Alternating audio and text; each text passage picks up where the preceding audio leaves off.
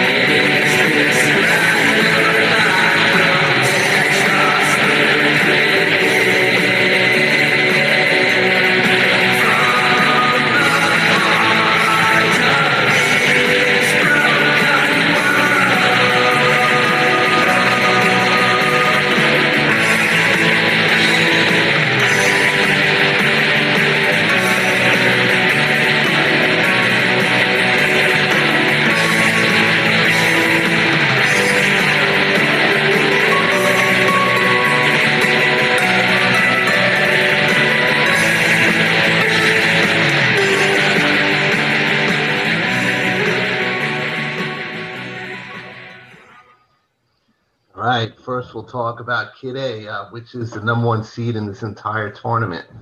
Like the prior Radiohead album, the masterful OK Computer, which was in our album tournament covering the 60s through the 90s, Kid A touches upon technological anxiety. Remember, this was written as a Y2K scare approach. For those of you who are old enough to remember that, believe me, it was a big deal. Many people legitimately feared for the end of the world, even though it turned out to be much ado about nothing. This highly experimental album sees Radiohead as a reconfigured band. They were no longer a guitar-driven band, as the guitars were largely replaced by electronics and studio manipulations, a move that not everyone agreed with, but by and large, this is a much beloved album, so the majority of people certainly went along with it. Though I admit I do sometimes miss the guitars myself. The album can be twitchy and make you feel uncomfortable, like on Idiotech, which we just played in this matchup intro, in which the online music publication Pitchfork picked as their number one song of the entire 2000s. But it can also be desolate and beautiful, like on How to Disappear Completely, one of the saddest, loneliest songs you'll ever hear.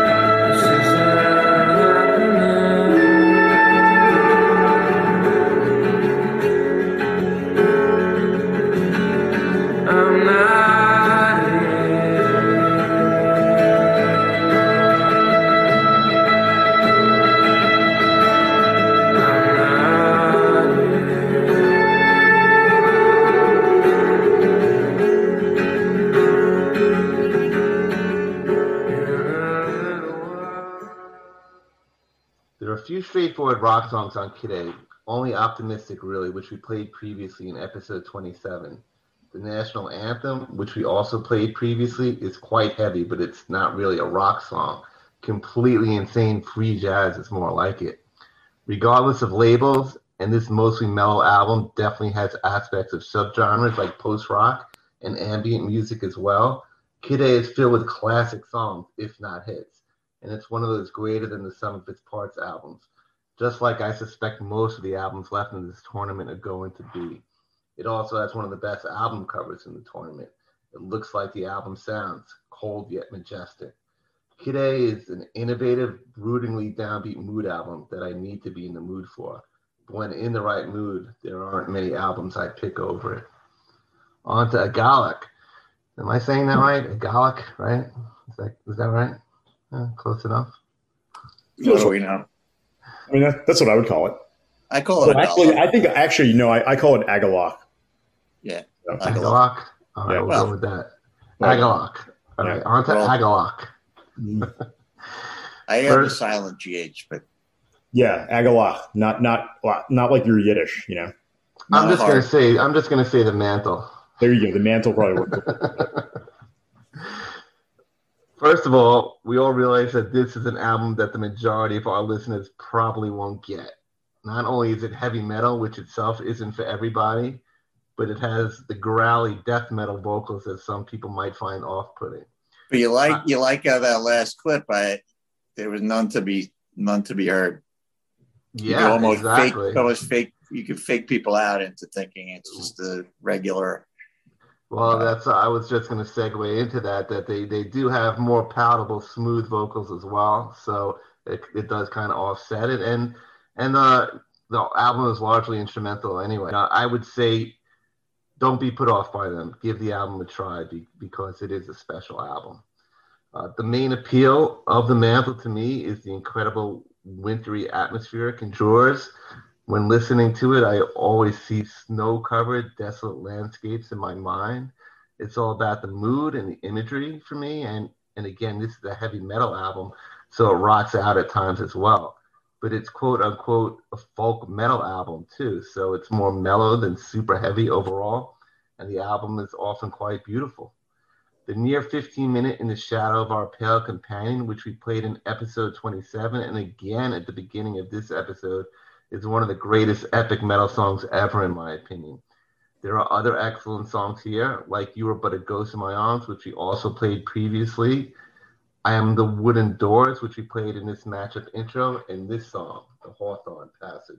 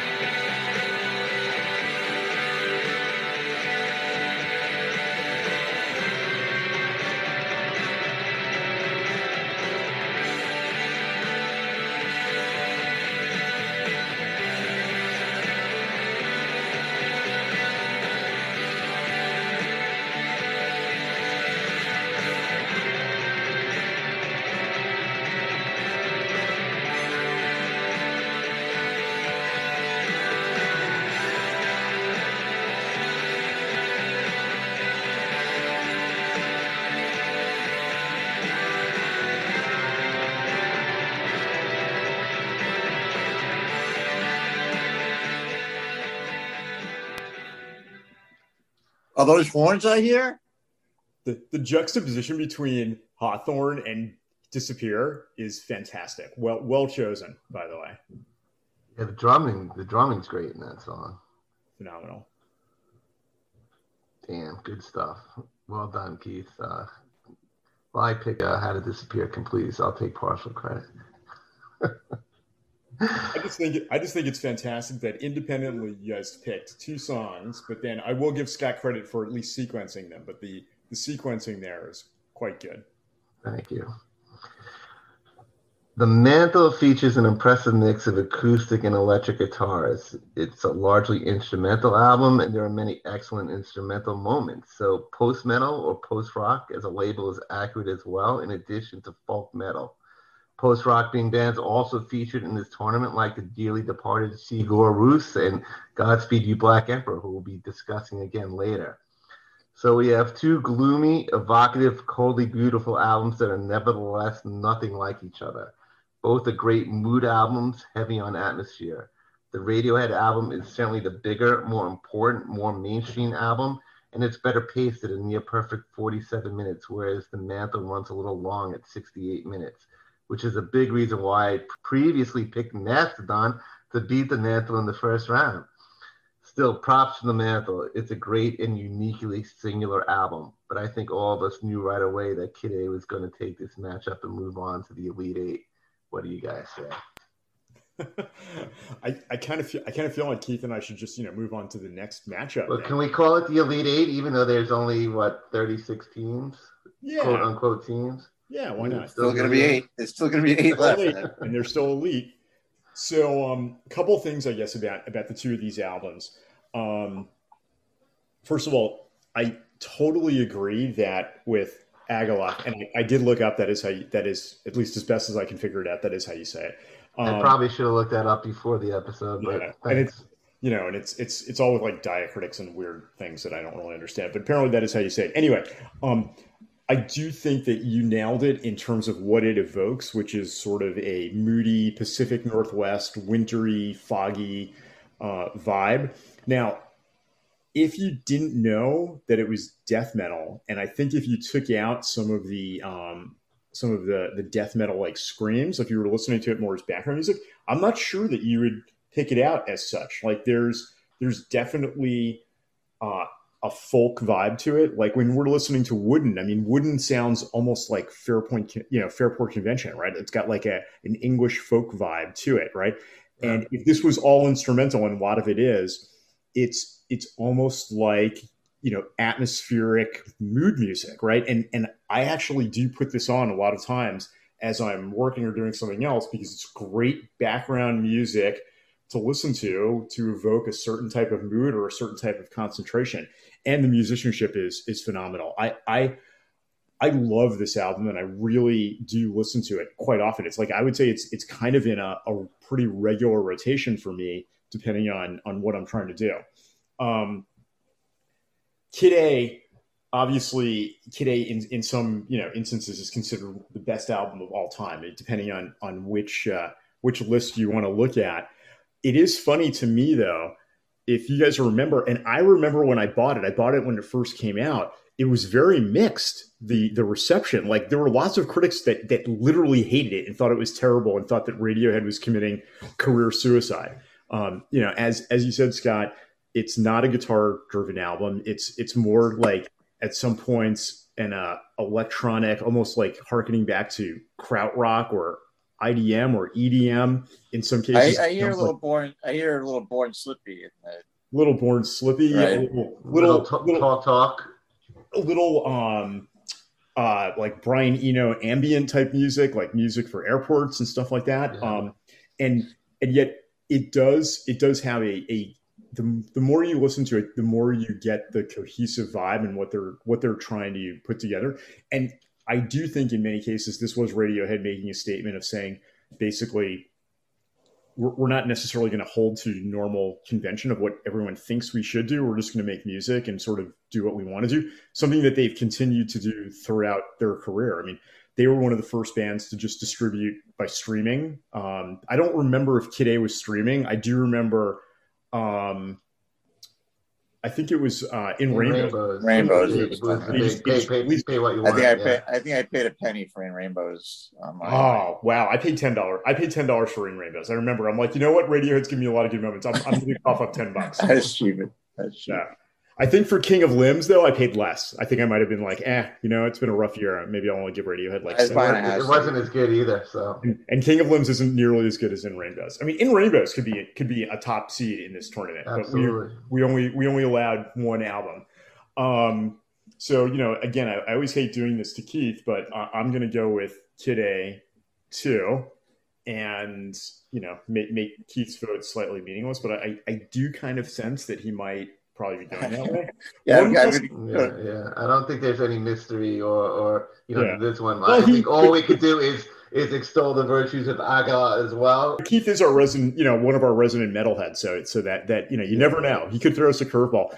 By the way, I know it's coming up in a couple, but I thought I remember reading at one point that Aguilar was influenced by Godspeed. That they said they were listening to Godspeed when they were recording the album, and that as part of the reason why there's so many instrumentals and part of the reason they were going for a very specific atmospheric vibe was that influence. So yeah, I could definitely hear that. You can hear it. Yeah.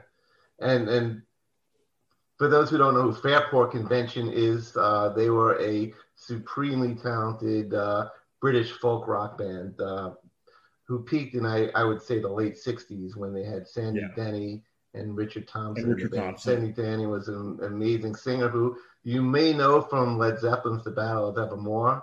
That's right. Where she guest vocaled, and Richard Thompson had a long, amazing career. We could do a whole episode on Richard Thompson. So anyway, just wanted to point that out before Keith takes over and gives us his 2 cents. So I wasn't really planning on having this be a big, debate as to which album was going to be going on, because it was pretty clear that Kid A is going to win this matchup, and I endorsed that too. I mean, Kid A is it's a giant for right. It sort of casts a shadow on the decades to follow, as we entered into the millennium. But I will echo sort of the comments on the mantle, where it's like, we joke, right? You put the mantle on and my fireplace immediately, starts bursting into flames, even if I didn't have a log in there. It does have that feel, like it just immediately teleports you into like a mind space. And it is true. Like, it's one of the few, like, and you can call it sort of, it does fall under the umbrella of like extreme metal, but it is mood music, right? It probably is one of the metal albums that I played the most, right? Because it is so sort of easy to put it on and sort of listen to it and not have it be an overly distracting, but it still is a cool piece to listen to. So I agree with that, where it's an album where you got to get over sort of the fact that there may be some growly vocals in there, but the overall listen itself it's not a hard one. It's not that difficult to sort of, it's not like other, sort of more extreme metal where you really need to, even the Converge album, like Jane Doe, and where it's just, it's a harder, album to, you really need to commit to it. Whereas this album is sort of easier to consume and appreciate, I think. And it's definitely a worthwhile, and there are great moments in the album. And it's, it is a great overall listen, and you can put it on and just listen to it front to back. But that said, Kid A is the rightful victor here. It, like I said, it's sort of, is a giant, statement piece for Radiohead. Right? In some ways, right, Radiohead, like Pearl Jam, tried to distance themselves, right, tried to forge sort of, a non-commercial path, and Radiohead just did it better, where they were, trying to different things, and and not go towards the commercial avenue, but their creativity and their creative outlet was just and Kid A is a perfect personification of that. All right. The Mantle, also great album cover, right? It evokes the music, right? Totally. There's actually this group might have some of the best album covers of the ones that we've done. All of them are phenomenal. Yeah. Finally, I have a little story. We're always raving about Radiohead and their importance as maybe the most critically acclaimed band since the Beatles, but their stature is largely with music nerds. They're very successful. Their album releases are always a big deal within the industry, and they can sell at large venues, but they're not a big radio band. I had dinner with a bunch of people about a month ago, and my friend brought up the podcast. So we were talking about it, and several of the people at this dinner had never even heard of Radiohead. And even more funny, at least to me, one person was completely baffled that Maroon 5 wasn't in our greatest band tournament. So I assume this is the last time you're having dinner with these people. Probably. Yeah. So my point is, things we take for granted, like the greatness of Radiohead, may not necessarily translate beyond the world of music nerds. I don't know. Maybe I was just having dinner with the wrong people. I don't know. Creep is still their biggest. Creep is still their biggest hit, right? Yeah, exactly. Well, so it's worth noting that when we talk about Radiohead in certain terms, it may not, that things that are obvious to us may not be as obvious to the some of the people we're talking to. Well, you may not. I don't know if you saw. Sorry. Go ahead, Keith. I don't know if you saw. The Foo Fighters opened up Madison Square Garden with their first show post COVID. But I saw them at Citi Field, by the way. So bigger than MSG, even. Well, I'm making a separate point, which is that for one of the songs, they brought Dave Chappelle out, and Dave Chappelle led a rendition of "Creep." Cool. Wow. That's got to be on YouTube, right? It's on YouTube, so it's pretty. How'd he do? I mean, he's basically, he's not a singer. Let's put it that way. But he's a showman. So it's there you go. Yeah, he can make up for that. Well, right. Scott, I don't know if this makes your dinner any less bearable or not, but they're very nice people. I'm sure they're very nice people, and if they're listening to this podcast, I don't mean to insult your lack of musical taste. I don't think they are. Okay, but I think, as you guys know, after I have my leadership meetings, I send out a recap, and in it, I always put a song. And I've done a couple of times of Radiohead, and many of my managers and leaders have literally said to me, like, dude, I don't get Radiohead. I'm sorry. I don't understand. I know what's wrong with you, but I don't like it. And I'm like, no, there's something wrong with you. Keep trying. And this is going to affect your performance review. But. On to the next matchup. So we have the number 8 overall seed, The Strokes, with Is This It, versus the number 24 overall seed, Bon Iver, with For Emma, Forever Ago, from 2007.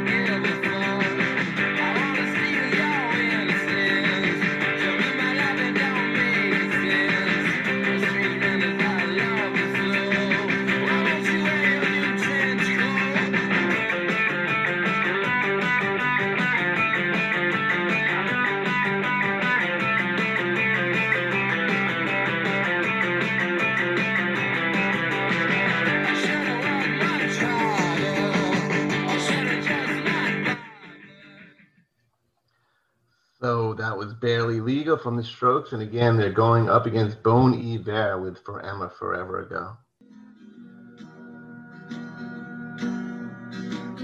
I am my mother on the wall with a song.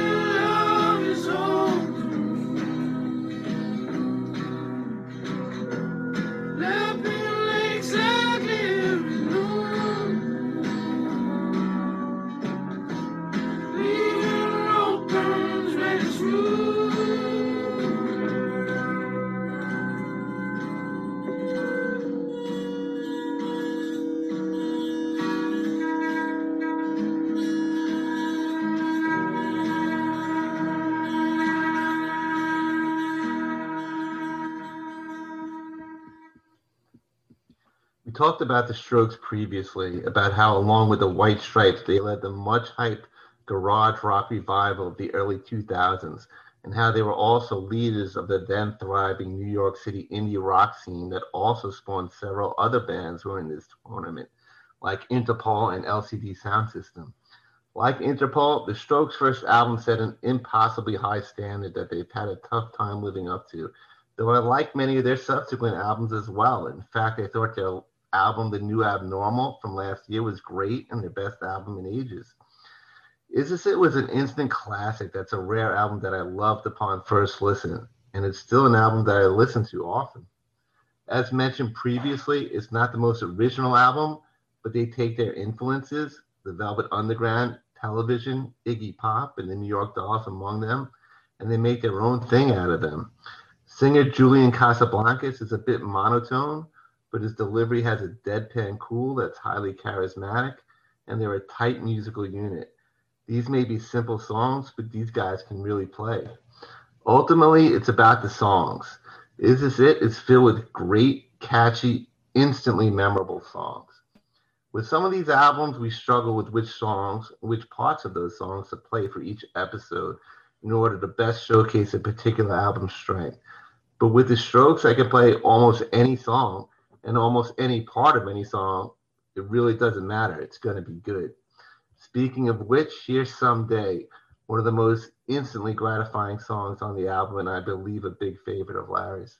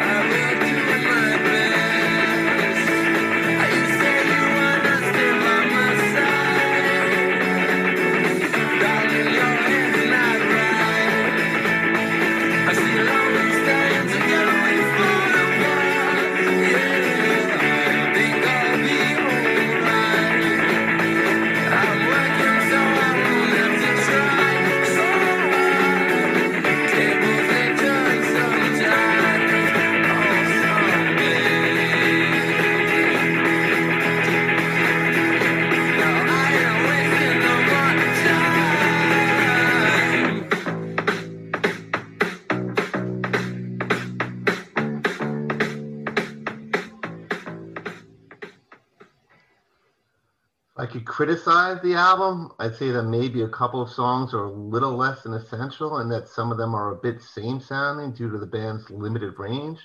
But by and large, the Strokes recycled rock's past in gloriously entertaining fashion on Is This It? And the album has aged exceptionally well over the years. It was a classic then, it's a classic now, and it'll be a classic album 50 years from now. Are we including New York City Cops or the other version? Or the one, or the fact that they pulled it off because of the timing of the album? Yeah. I was going to make a point about that later, but we're talking about either one. Okay, fair enough. I can't wait to hear you talk about that. All right. On to Bon Iver, who we also talked about previously. To recap, Sensitive Dude, and I cracked up last time I read this, so hopefully I'll do a little better this time. Yeah, give Justin a little more credit this time. Sensitive Dude with a long beard and an acoustic guitar. Well, that didn't work out. Yeah. Breaks up with his girlfriend, goes to an isolated cabin in the Wisconsin woods, and writes and performs an instantly legendary album, largely about the pain and heartbreak of said breakup, and maybe some prior breakups as well. This album spawned a seemingly endless amount of indie folk rock artists with acoustic guitars and long beards. but few of his followers have matched the power and emotional resonance of this album. And though Bon Iver, and that Larry, you corrected me last time, I got the pronunciation right now, I believe. Yes. Like the Strokes, has done some very good work since with the follow-up Bon Iver in particular also being highly acclaimed. I and many others would argue that this first album is still the best Bon Iver album. We played Skinny Love in a prior episode, which to me is an all-time classic, and for Emma, which is great as well. And we played the fantastic lead-off track Flume at the start of this matchup. This album has great opening and closing tracks, and R.E. Stax is a superb closing track, which I expected Keith to pick for this matchup, since he was tasked with selecting the Bon Iver songs. He picked a less depressing Lump Sum instead, another fine choice, which we're going to play now. So my red rose for then shut on to finish on the bow, sailing slow. Fit it all, fit it in the door. So the story goes, colder than film it as a story.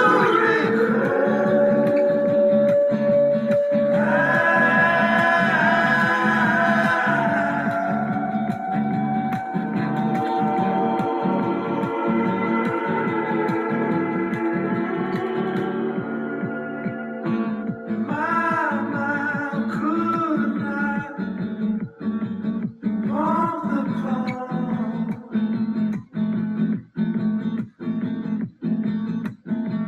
In my armor till my orders runs. Every inner image lump sum. All at once, rushing from the sun. So the story goes. Let us, we won't know. We will see when it gets home.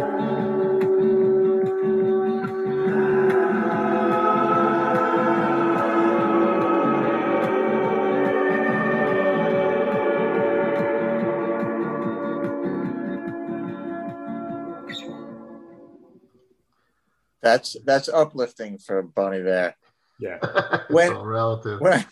When I hear Stax, I always end up curled up in a fetal position. I didn't feel that would be great for a podcast. Yeah, we probably couldn't have finished the episode then. So good choice. So that's a great tune also. And as you can hear in that song, Bon Iver main man Justin Vernon has a striking voice. It's often hushed and intimate, but it's also often multi-tracked, a haunting effect with many a stirring falsetto along the way. The acoustic-based music is often spare, but can also be more fully fleshed out and lush. And though there's a certain sameness and uniformity of sound that permeates this collection, it has a hallucinatory, spellbinding power. Unlike most of our favorite albums, it works best as a cohesive whole. Although there's some truth to the complaints I've heard that the album is more about its overall ambience than individual songs. That's why the Strokes win this matchup for me. The songs on Is This It are simply catchier and more consistently memorable. There are more songs that I put on personal playlists than the Bon Iver album. Also, whereas For Emma, Forever Ago is a sad mood album, I'm pretty much always in the mood for Is This It? So, although I feel For Emma, Forever Ago is also a classic of its type, this was an easy call for me. On to you guys. If you don't pick the Strokes, I'm going to be seriously bummed out here. With all due respect to Bon Iver, because For Emma, Forever Ago is a fantastic album as well. So before I talk about these albums and reveal my pick, didn't the Strokes almost lose to Sigur Rós? They did. Yeah. Okay, so Is This It? I distinctly remember when Is This It came out, because as I think, Scott, you said you were going to talk about that it came out on a very unfortunate day. I was going to wait till you guys were done. But Okay. Go ahead. All right. No, that's okay. That's fine. Yeah, I don't have that. It's not that I have anything so like fascinating to say. So Yeah. But I mean, but I do remember, when it came out. I actually don't remember that it came out the specific day that it did, but I remember afterwards, because it was kind of like a punch in the face, or like a bolt of lightning. It was so different. There's a buzz before for them, right? Yeah, like, people were waiting for it to come out, but I don't remember hearing it before, and that's just because, again, the way music was back in the early 2000s compared to the way it is now. You kind of, for the most part, you either heard it on the radio, or you kind of had to hope that you knew somebody, or you had to wait till it came out. And I had to wait until it came out, at least. And back then, print music publications were still big, so you would see them on the cover of Rolling Stone. Rock is back, that kind of hype. Yeah, I actually, I hate to admit it, but I think I saw them on the cover of like Entertainment Weekly saying Rock is back. But either way, I still found out about them kind of early on, and this was one of those. We've all had them. One of those albums where immediately it's, in your CD player at the time, and it doesn't leave, and you just continue to listen to it over and over again.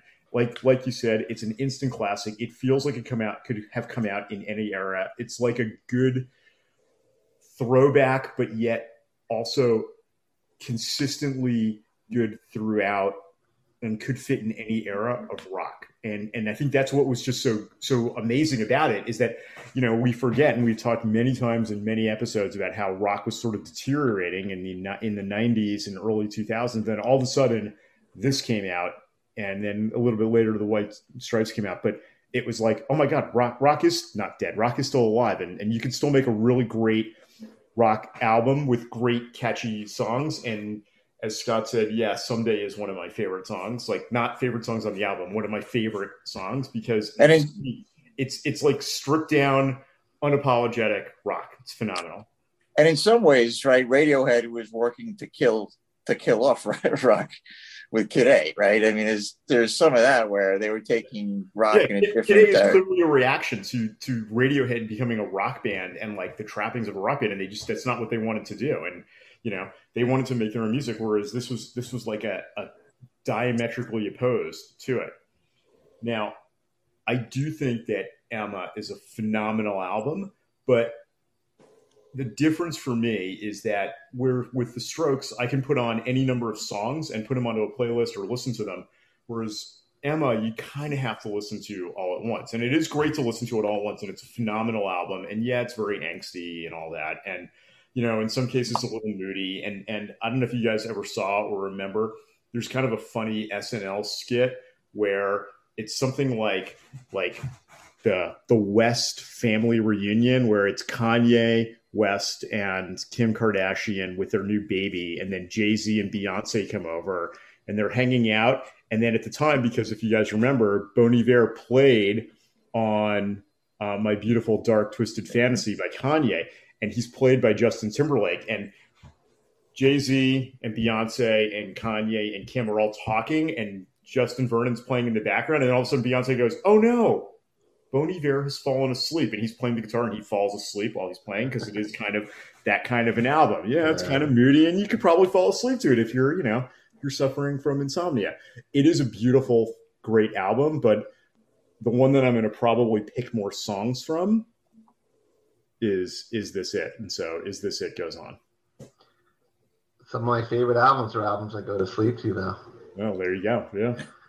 And also, just the White Stripes actually came before the Strokes, but I discovered the Strokes before the White Stripes. But their breakthrough was basically the same year, but they actually had two albums before that.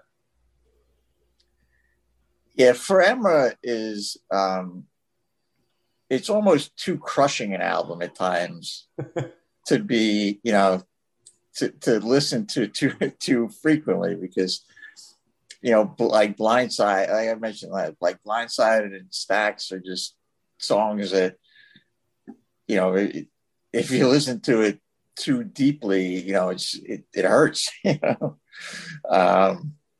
So Scott, you've already, you can breathe a sigh of relief. Strokes are moving on. I picked the Strokes too here. I think there's almost, from the day the brackets were announced, there was an inevitability of Kid A versus This Is It.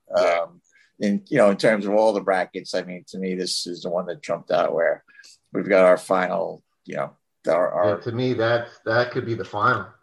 I mean, could be the final if the brackets were different, it could have been.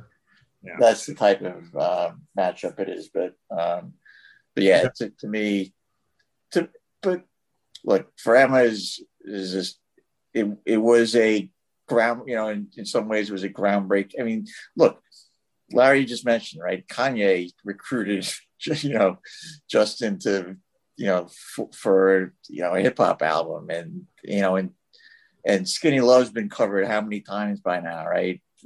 Some of that which are more, more popular than the Bon Iver version.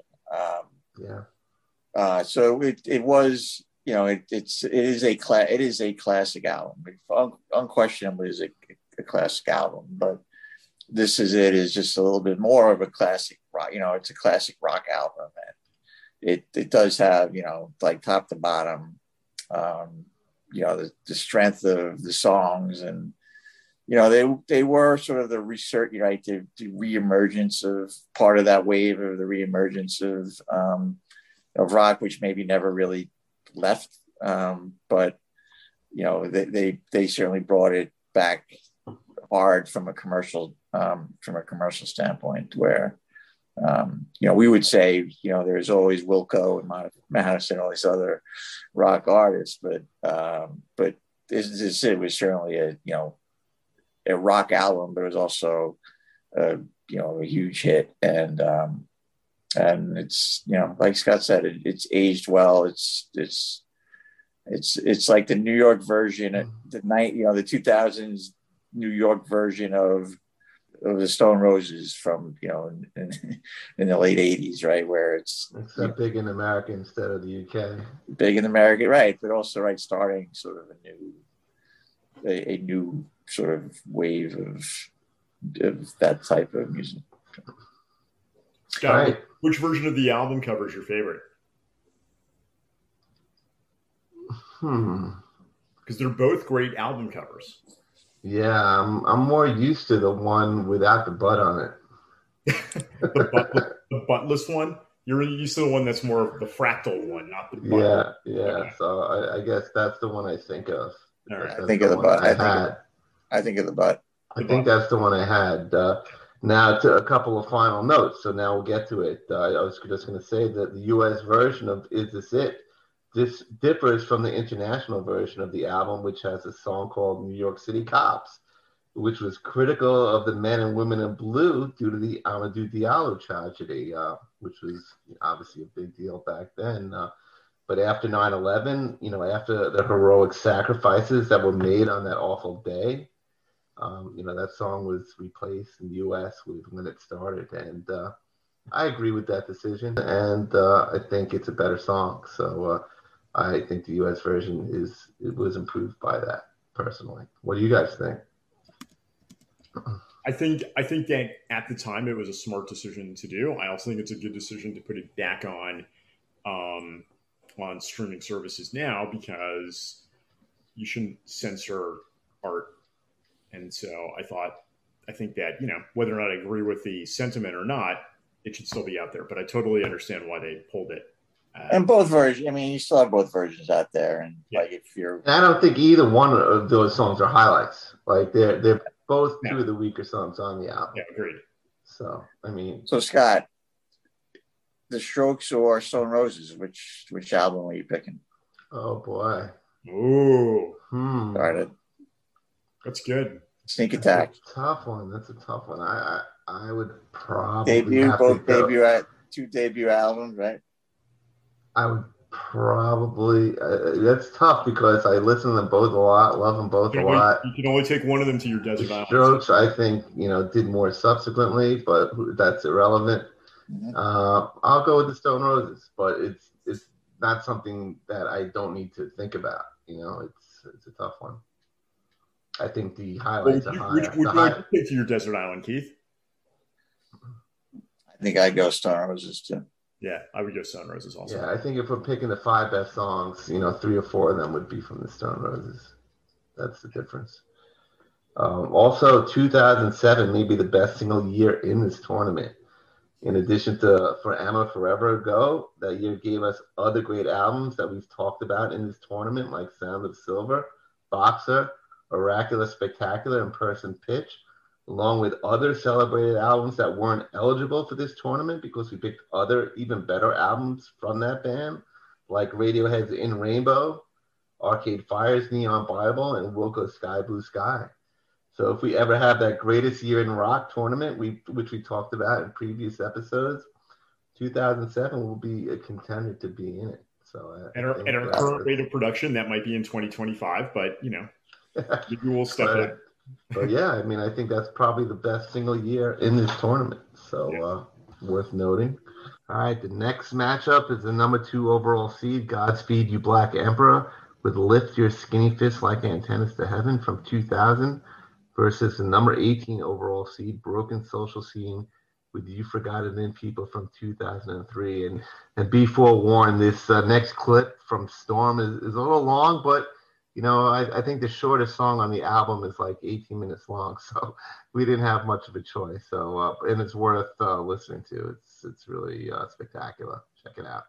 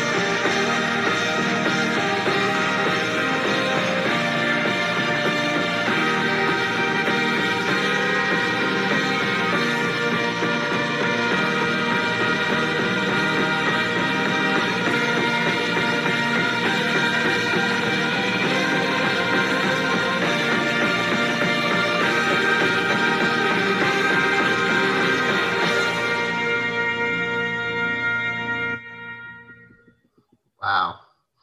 Horns, Keith. What do you think, man? Fucking horns. There you go. I also feel compelled to point out, as epic as that was, that's from 3 minutes to 6 minutes of a 22 and a half minute song. Yeah, and that wasn't even the part you picked out. in the prior episode, right? That's so right. there are other parts of the songs that are just as good, arguably. Yep. So anyway, they're going up against the Broken Social Scene with You Forgot It in People.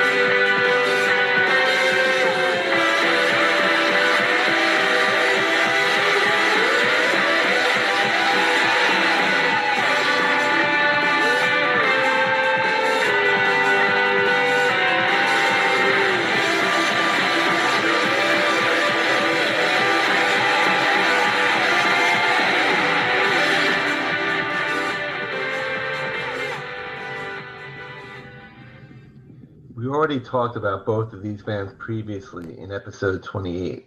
Godspeed You Black Emperor are maybe the quintessential post-rock band, the subgenre we've discussed previously, and they make truly majestic and highly unique mood music. They're an all-instrumental band who are also effectively use spoken word field recordings, most notably at the beginning of the song Sleep, which are going to play now.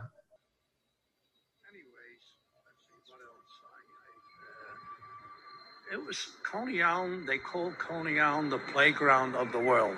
There was no place like it in the whole world, like Coney Island when I was a youngster. No place in the world like it. It was so fabulous. Now it shrunk down to almost nothing, you see. and I still remember in my mind how things used to be. And, I feel very bad. But people from all over the world came here. From all over the world. It was a playground. They called it the playground of the world over here. Anyways, but I even got, when I was very small, I even got lost in Coney Island, but they found me on the beach. And we used to sleep on the beach here. Sleep overnight. They don't do it anymore. Things changed, see. They don't sleep anymore on the beach.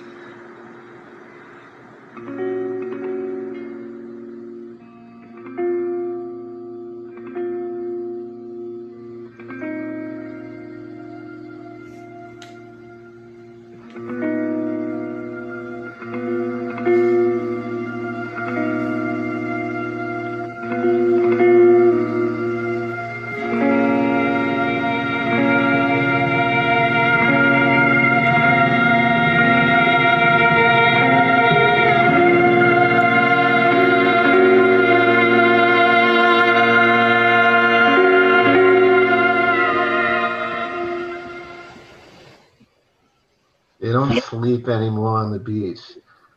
There's something about that intro. It really gets to me. Maybe because Keith and I used to go to Coney Island sometimes when we were much younger. Anyway, the music of Godspeed is as much classical as it is rock.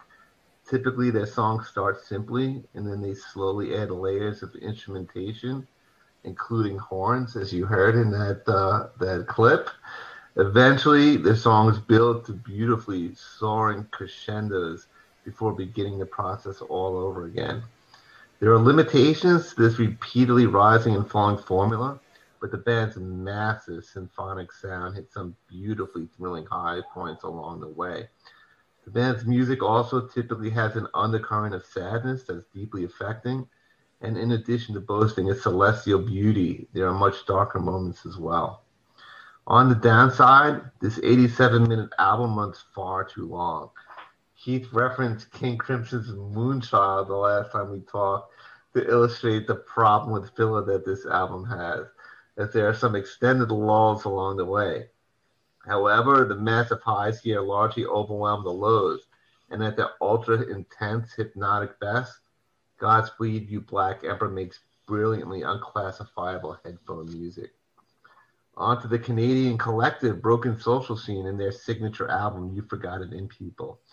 We mentioned previously how many different people contribute to the band and how, like Godspeed, they often use non-standard rock instrumentation to make things sound more interesting.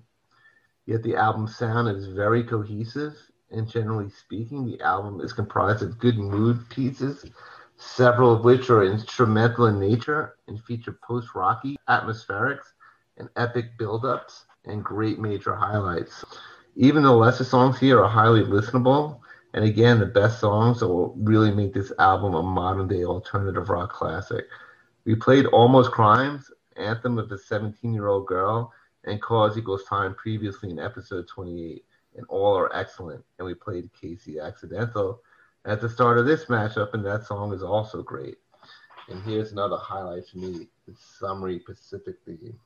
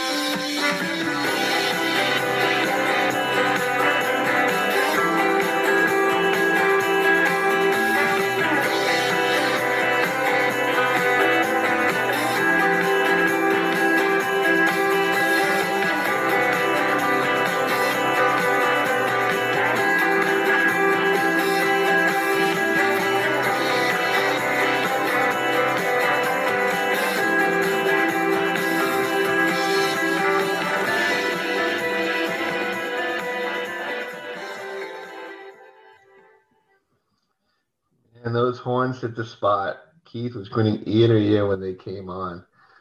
That's just one of those songs, you know, sitting poolside in the summer, and it's just perfect.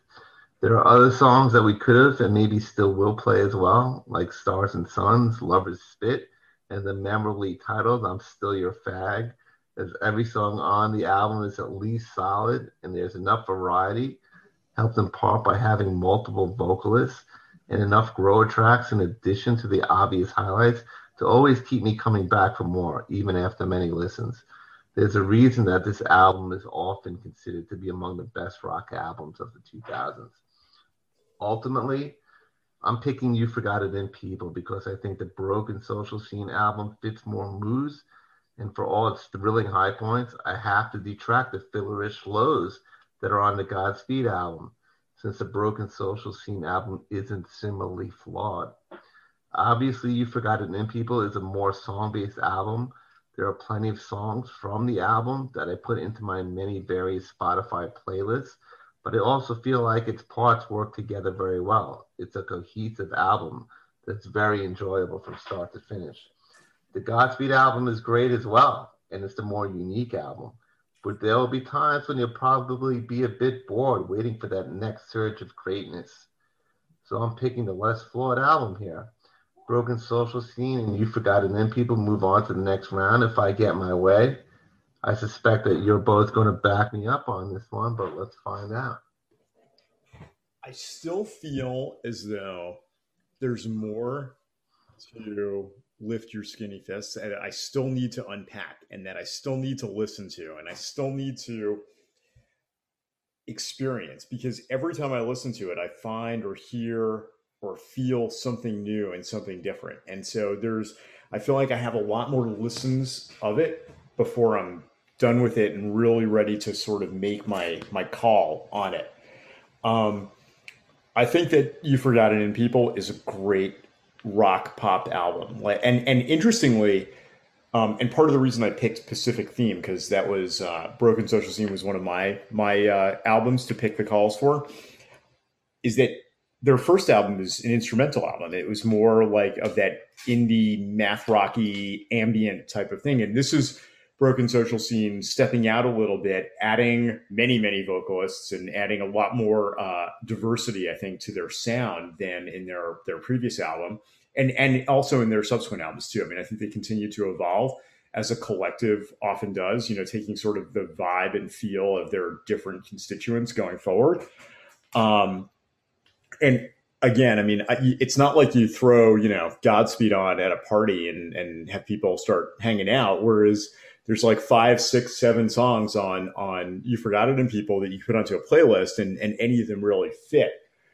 But partially because I'm more intrigued to hear how Keith feels about this and to add a little drama to the podcast.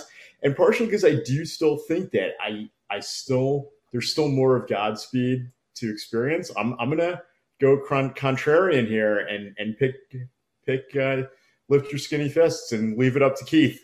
All right, so it's up to me this time. Finally, sort of of the matchups, I'm not surprised that this one gets a split vote just because of how the two bands are very different. The albums are very different, and might be acquired taste. It was funny hearing Broken Social Scene described as a rock album in some ways, because it's the vocals are not necessarily rock, but there's definitely jam elements to the album, and it's definitely in the end it's a rock album. Damn, Godspeed. You're right, Larry, and that Godspeed is there's depth to it that takes, like every time you listen to it, you find something else to sort of latch onto. And there are moments in Godspeed that literally, make you start tearing up, right? Like it's that intense, like the moments there are that intense where you literally, it's where music, has a physical you have a physical reaction to it. It's like we talk about with Shigo Ross, right? That it's almost like a religious experience. It's the kind of music that when you listen to, you're glad to be alive. Like this is so Right. spectacular. So upright. That said, I hear you, right? Tack was that album where it does have that, those moments that bring you to, like a height. I honestly think Tack brings you to even a greater height, just because sort of, how uplifting it is, right? How uplifting it is. Well, it has vocals, It has vocals, but it's also, it's also more like heavenly, right? Like Tack is this heavenly sound, right? It really is, like from like the heavens down, another world or another plane or something. Yeah. Whereas Godspeed is more, like just, it's a grind. It's sort of a grinding you to, that those highs. It's less godlike and it's more just, like from the earth. But I'll tell you, I mean, I still have trouble getting through Godsmack, like Godspeed. I have trouble getting through Godsmack too. I definitely have trouble getting through Godsmack, but Godspeed, I have trouble getting through the album where I'm engaged for the whole album, right? Where I don't lose focus. You would never talk about Moonchild with Broken Social Scene. I would not talk. No, Broken Social Scene is a collection of things change up where that song A is turned into song B is turned into song C, whereas Godspeed is it's almost like this continuous. Like again, it's hard to differentiate. Where right the Coney Island is the breakup of of the album, right? It's like that moment where you get interested again because there's something different that's happening, and while the highs of Godspeed are really, really high. I mean, they you listen to those clips and you're like, my God, that's freaking amazing. I do think in the end, I'm going to listen to You Forgot It is an album that when it came out, I was hooked from the beginning. And I was with you, Larry. Like for round one, I was, and you guys both picked Godspeed, so it didn't come to me, but I was going to pick it anyway, just because, I felt like there's still more to discover with the album. But I've continued to try, and I can have it on, and I just forget it's on too much. I think the last one, it was either, I don't know, maybe it was this or a different album. You said something about the fact that like you were listening to it, and then all of a sudden it was playing another Godspeed album, and you didn't even know, right? No, yeah, it wasn't a Godspeed album. Different band, right? I forgot to mention that the song that was playing wasn't even a Godspeed album. It was a completely different band. The Spotify algorithm took over. Well, it was titled, but it was a Godspeed-like song, but it wasn't Godspeed, and it was good. But I had no idea. I had no idea. So it's for that reason, Godspeed, you're out. I'm totally fine with that. I do love the Godspeed album, and I do believe what I said in that. I still think there's a lot to unpack, and I was listening to it. Yeah, I'm a Broken Social Scene fan.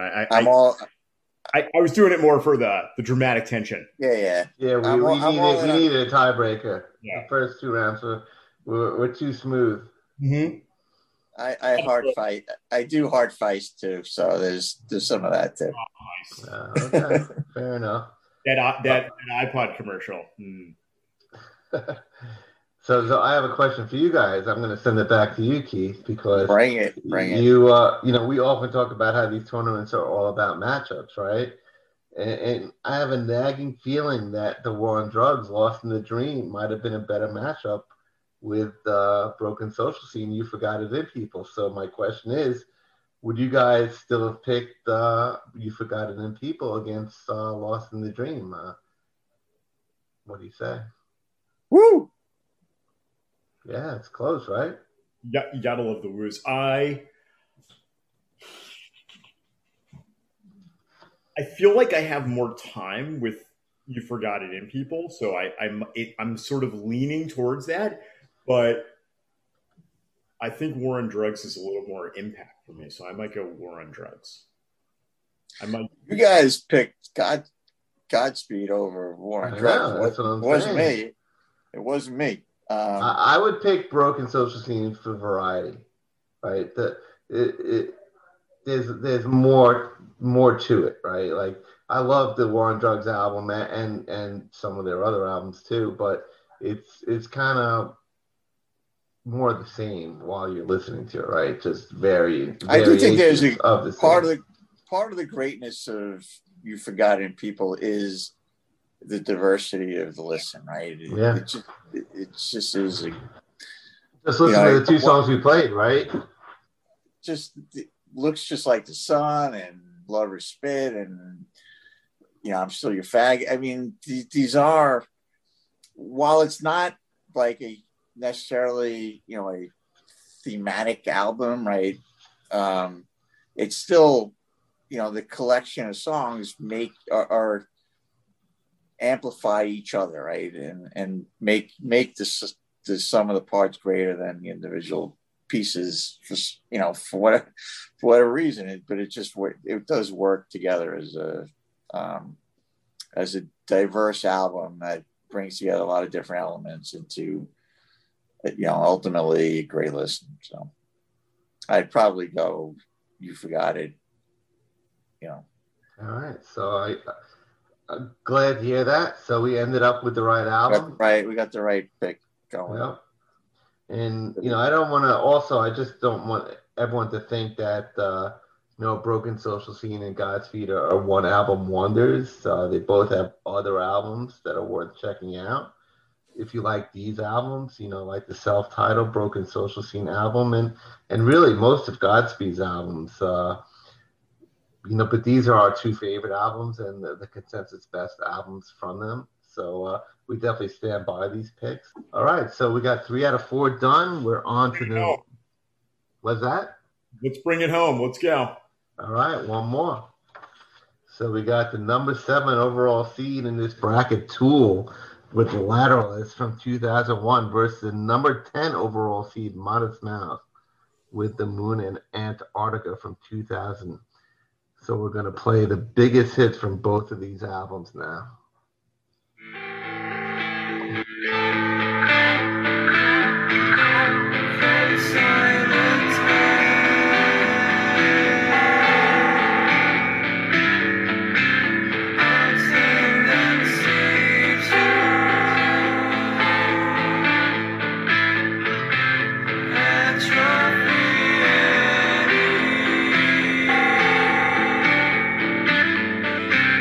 Sense of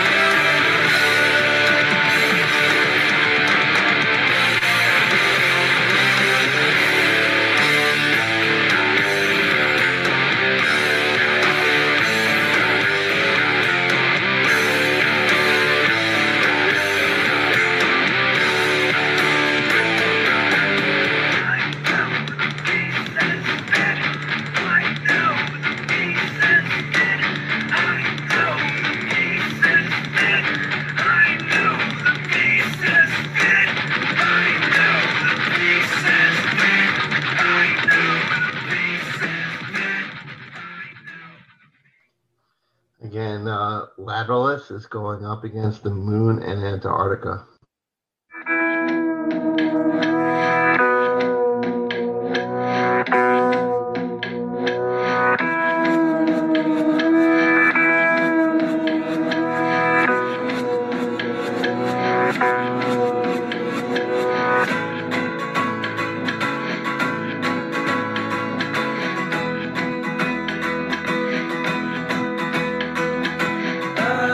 Oh, gotta see, gotta know right now.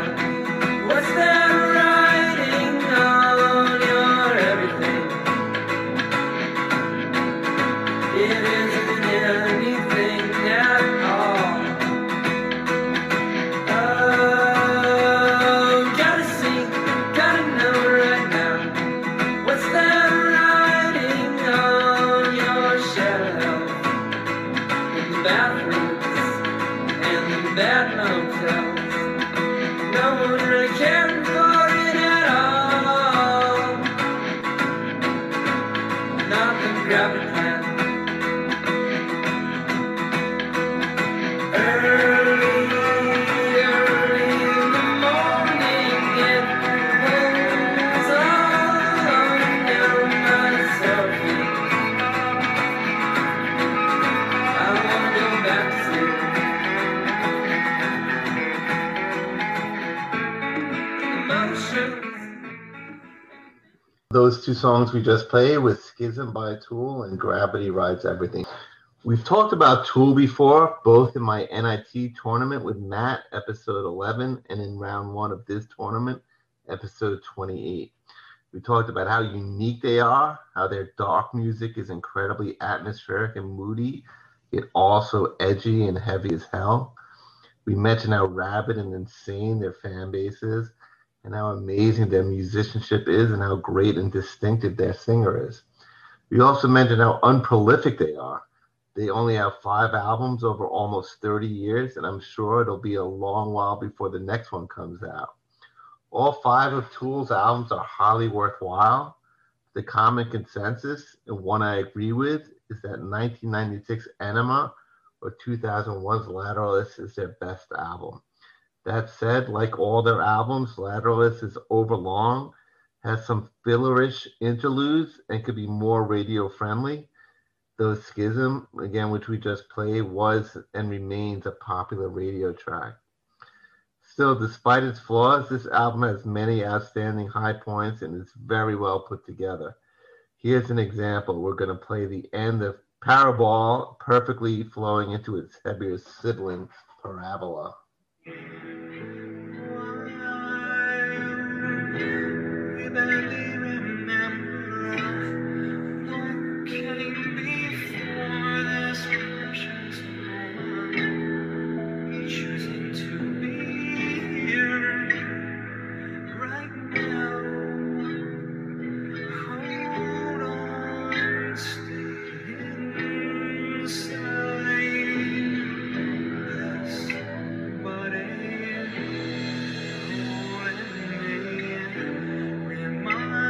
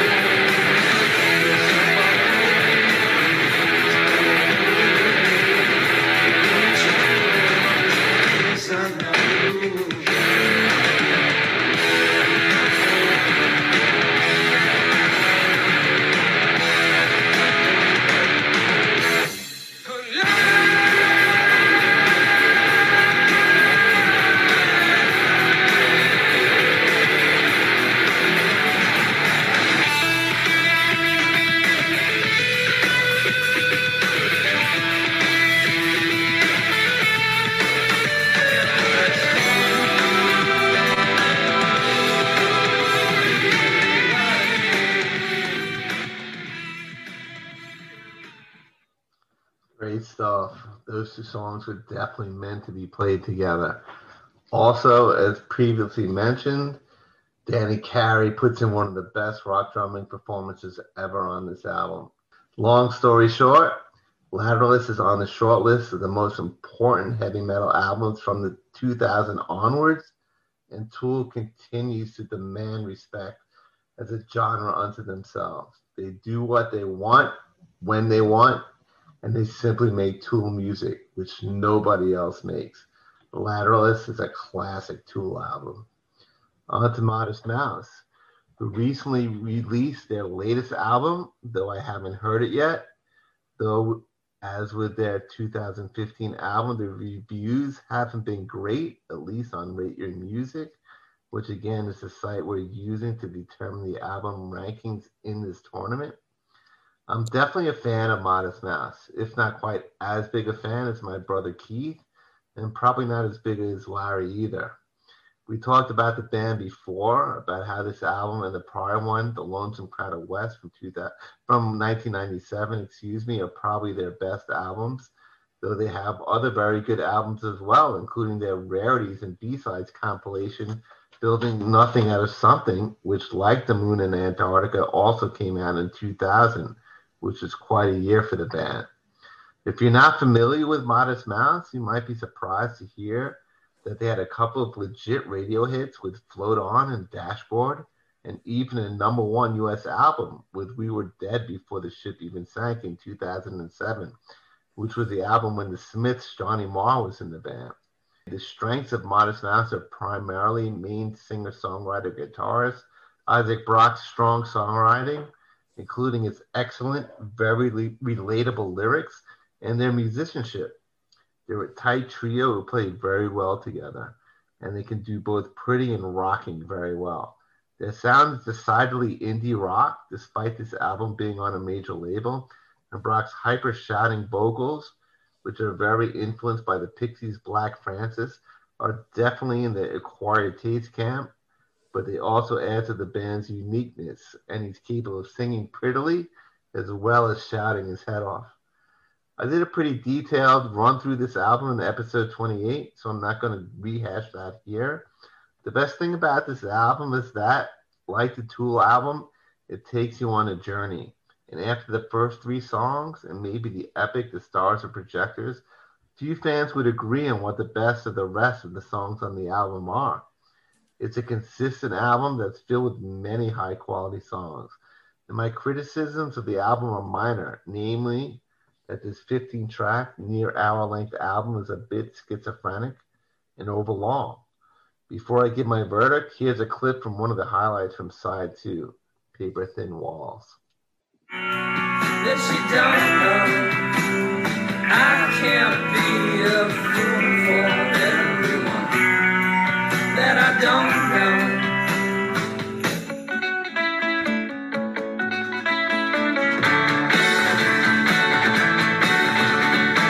These walls are paper thin and everyone hears every little sound. Everyone's a voyeurist, they're watching me, watch them watch me right now. They're shaking hands, they're shaking in their shoes, oh Lord, don't shake me down. Everyone wants two of them and half of everyone else who's around. It's better to breathe the horrible thing so no one's taking showers anymore. Laugh hard, it's a long ways to the bank.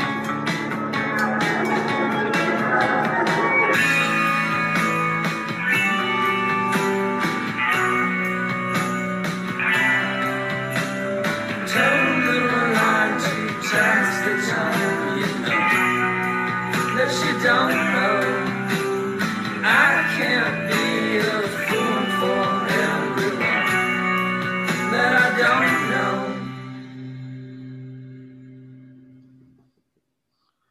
Ultimately, we have 2 great, if flawed and overlong albums here, but I feel that Tool are the more unique and important band overall.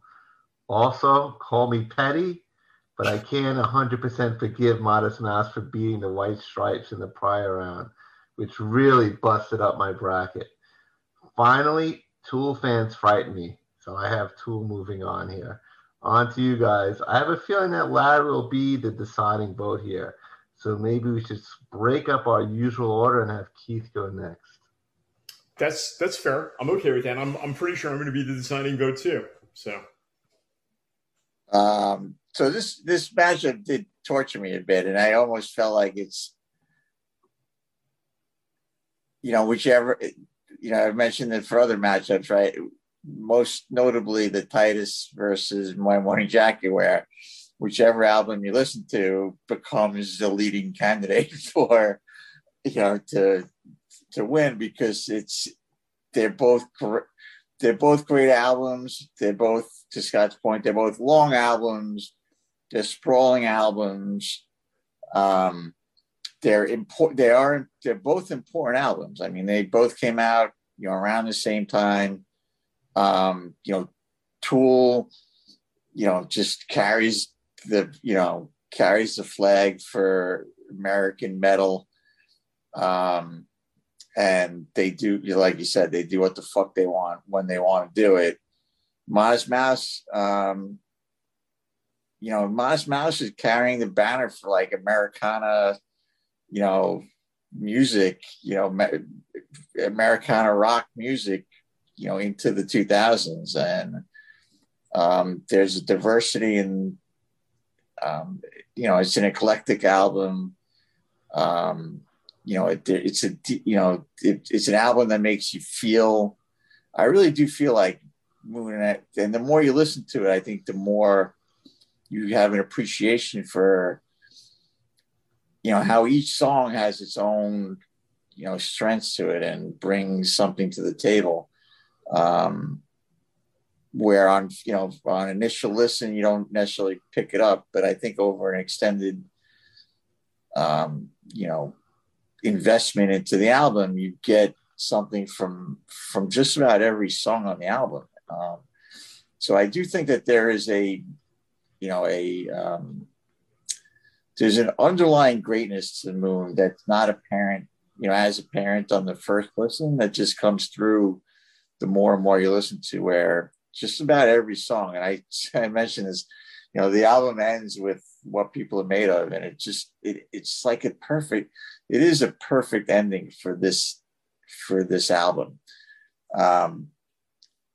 Larry, you have to play the end of What People Are Made Of. It's not a long song, and just find the right part and play it, because just the very end. This is why Larry gets the big bucks. Right. But it brings home the album.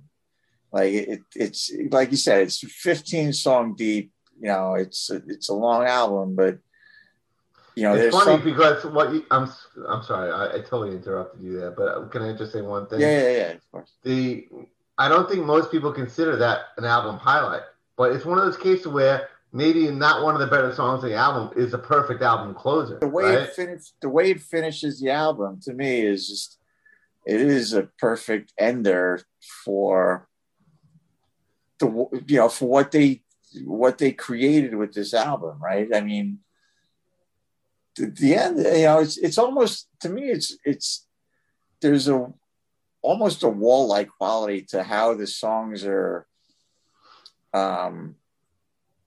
They're just narrative, right? They're entering blasphemy now. Well, they're just they're narratives. They're like little vignettes that are, that come together. And I'm not comparing it at all, because but it's not. I know what you mean. It's a long album. It has short songs. It has a couple really long songs. Yeah, it's not meant to be sort of like a story, like The Wall, but no.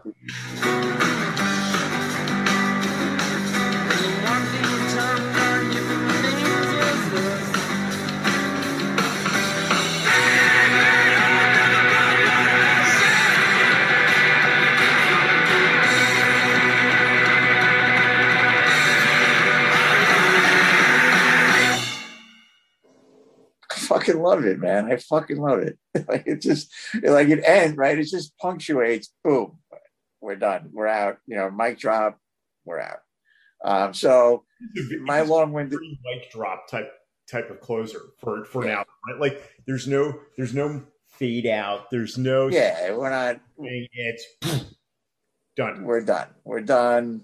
That's it.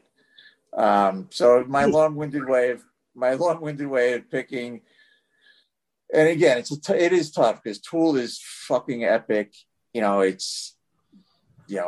They're loud, they're confident as hell, right? Like they know what they're creating is, they're going to have their legions who are going to fight. They're going to pillage any town that doesn't, plant the Tool flag. And I'll, if I had to, I'd plant the Tool flag just to get them away from me. But I'm going to go with Moon here because I do think that there's just something special about what they put together in those 15 songs. So I'm going to leave it to Mr. Waldman to see what we got. So what was it you were saying about whatever was the last album that you listened to would be your pick? So this for me was going to be the hardest matchup. The other ones I think were pretty straightforward. Even the Godspeed one. I mean, again, I admit I did have a dramatic effect.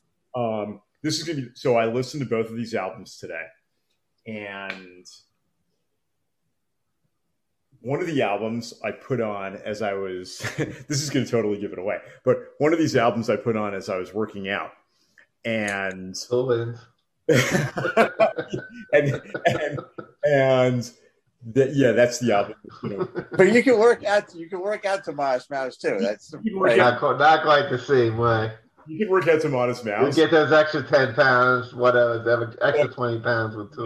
You're not going to push through those tough raps when you're listening to Modest Mouse the same way as you're going to be listening to Parabola or Schism. So yeah, and actually I have to admit I surprised myself because not only did I think that I was originally going to go with Moon in Antarctica, and I voted for it over White Stripes, which is an album I love, and we'll make a good follow-up question after this.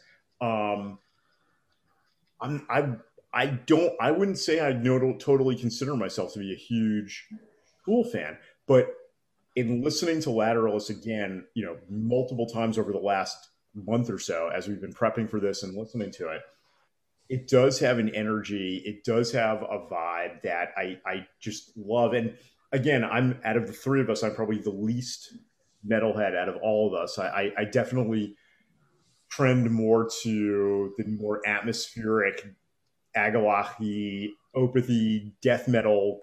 But yet there's something about this album. Synth pop. What's that? Synth pop. Well, synth pop, but that's not really. We're talking about something different now. But there's something about Lateralus that I really like.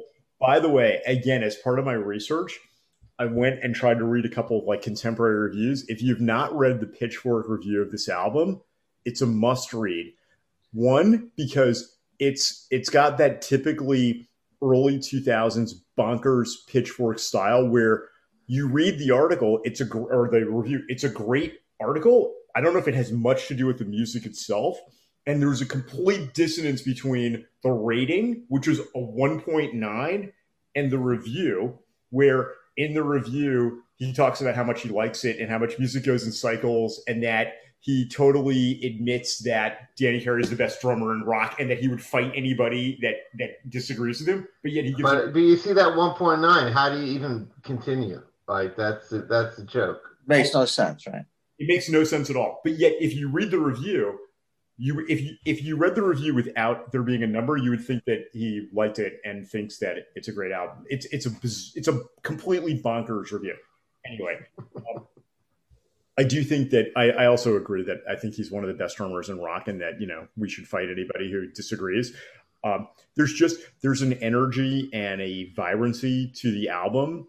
And yes, of course, I was working out when I listened to it for the last time, but that continues, and I do feel as though, because I don't know, maybe because they're so, whatever the opposite of prolific is, so Prolific. Yeah, I'm prolific, reticent in releasing new albums. It just makes their albums that are out there even better. I don't know necessarily which one I think is the better album, but because this is just more in my head and it happens to be the one that's in the tournament, to my surprise, Tool is going on. All right. I love the Tool album. I love the vibe that it gives off. Yeah. So I'm cool with Tool. Makes for a very matchup. Yeah, and I feel like it's a little bit vindication for Modest Mouse beating the White Stripes. Revenge, not vindication. Revenge is. But for Keith, White Stripes against Tool, who wins? Tool. Yeah. Wow, you really? I had the white. I would have the White Stripes beating Tool. You really? No. I was on the fence about. That's how on the fence I was about this matchup. Whereas Modest Mouse, honestly, I just feel like there is a specialness to that album. It's unique. It's representative of an era. It's carrying a flag for indie music at the time. And the songs they're great songs. They really are, and they're different. But Lateralus is awesome, right? It's like you listen to it and you lose your shit. Yeah, those peaks are pretty monumental. You said, well, I agree that Modest Mouse is one of the bands that flies that flag of indie, even when they're on a major label, right? They have that indie sound. I don't agree with what you said about them being Americana. I mean, to me, anyway, it's that's like folk or country roots music. So that label I wouldn't go with. But they're flying American indie music, right there. Americana is like a specific thing. I get it, but like if you think about the thematics within the album, it sort of is very much an American like indie rock album. I'll go with that. American, but not Americana. Well, a couple of final notes. Do you know that Sun Kil Moon did a whole album of Modest Mouse covers? We talked about Sun Kil Moon. I did know that. I don't love it, but I did know that. Yeah. Well, of course, it sounds way more like a Sun Kil Moon album or a Mark Kozilek album than a Modest Mouse album. But that shows the kind of respect that Modest Mouse would get. That a respected guy like him in a band like that would do a whole album of covers from them. So I think that alone is kind of cool and impressive. Also, I'm going to quote Wikipedia here because I like this anecdote about the band and Brock in particular. The band licensed Gravity Rides Everything for a Nissan Quest minivan ad, a move that Brock has publicly acknowledged as blatantly commercial but necessary to achieve financial stability. Regarding the commercial, Brock stated, "People who don't have to make their living playing music can bitch about my principles while they spend their parents' money or wash dishes for some asshole." I like that, man. I like that Brock sticks up for himself here, against the anti-sellout police.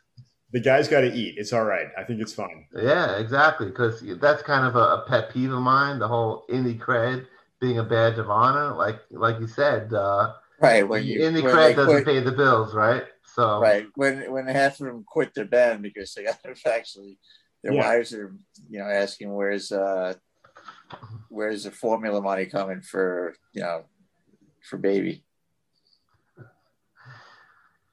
All right, I think we're done, right? We're gonna recap now. Good. All right. So to recap this episode, which again started round 2 of this tournament, here's what happened. Radiohead's Kid A unanimously beat Agalog. I know I'm still saying it wrong, but I can't help myself. It's getting better, though. The Mantle, which we all still love regardless. The Strokes' Is This It beat Bon Iver's for Emma Forever Ago. So this sets up an epic matchup of 2 albums that, again, would probably make my final 4 with Kid A.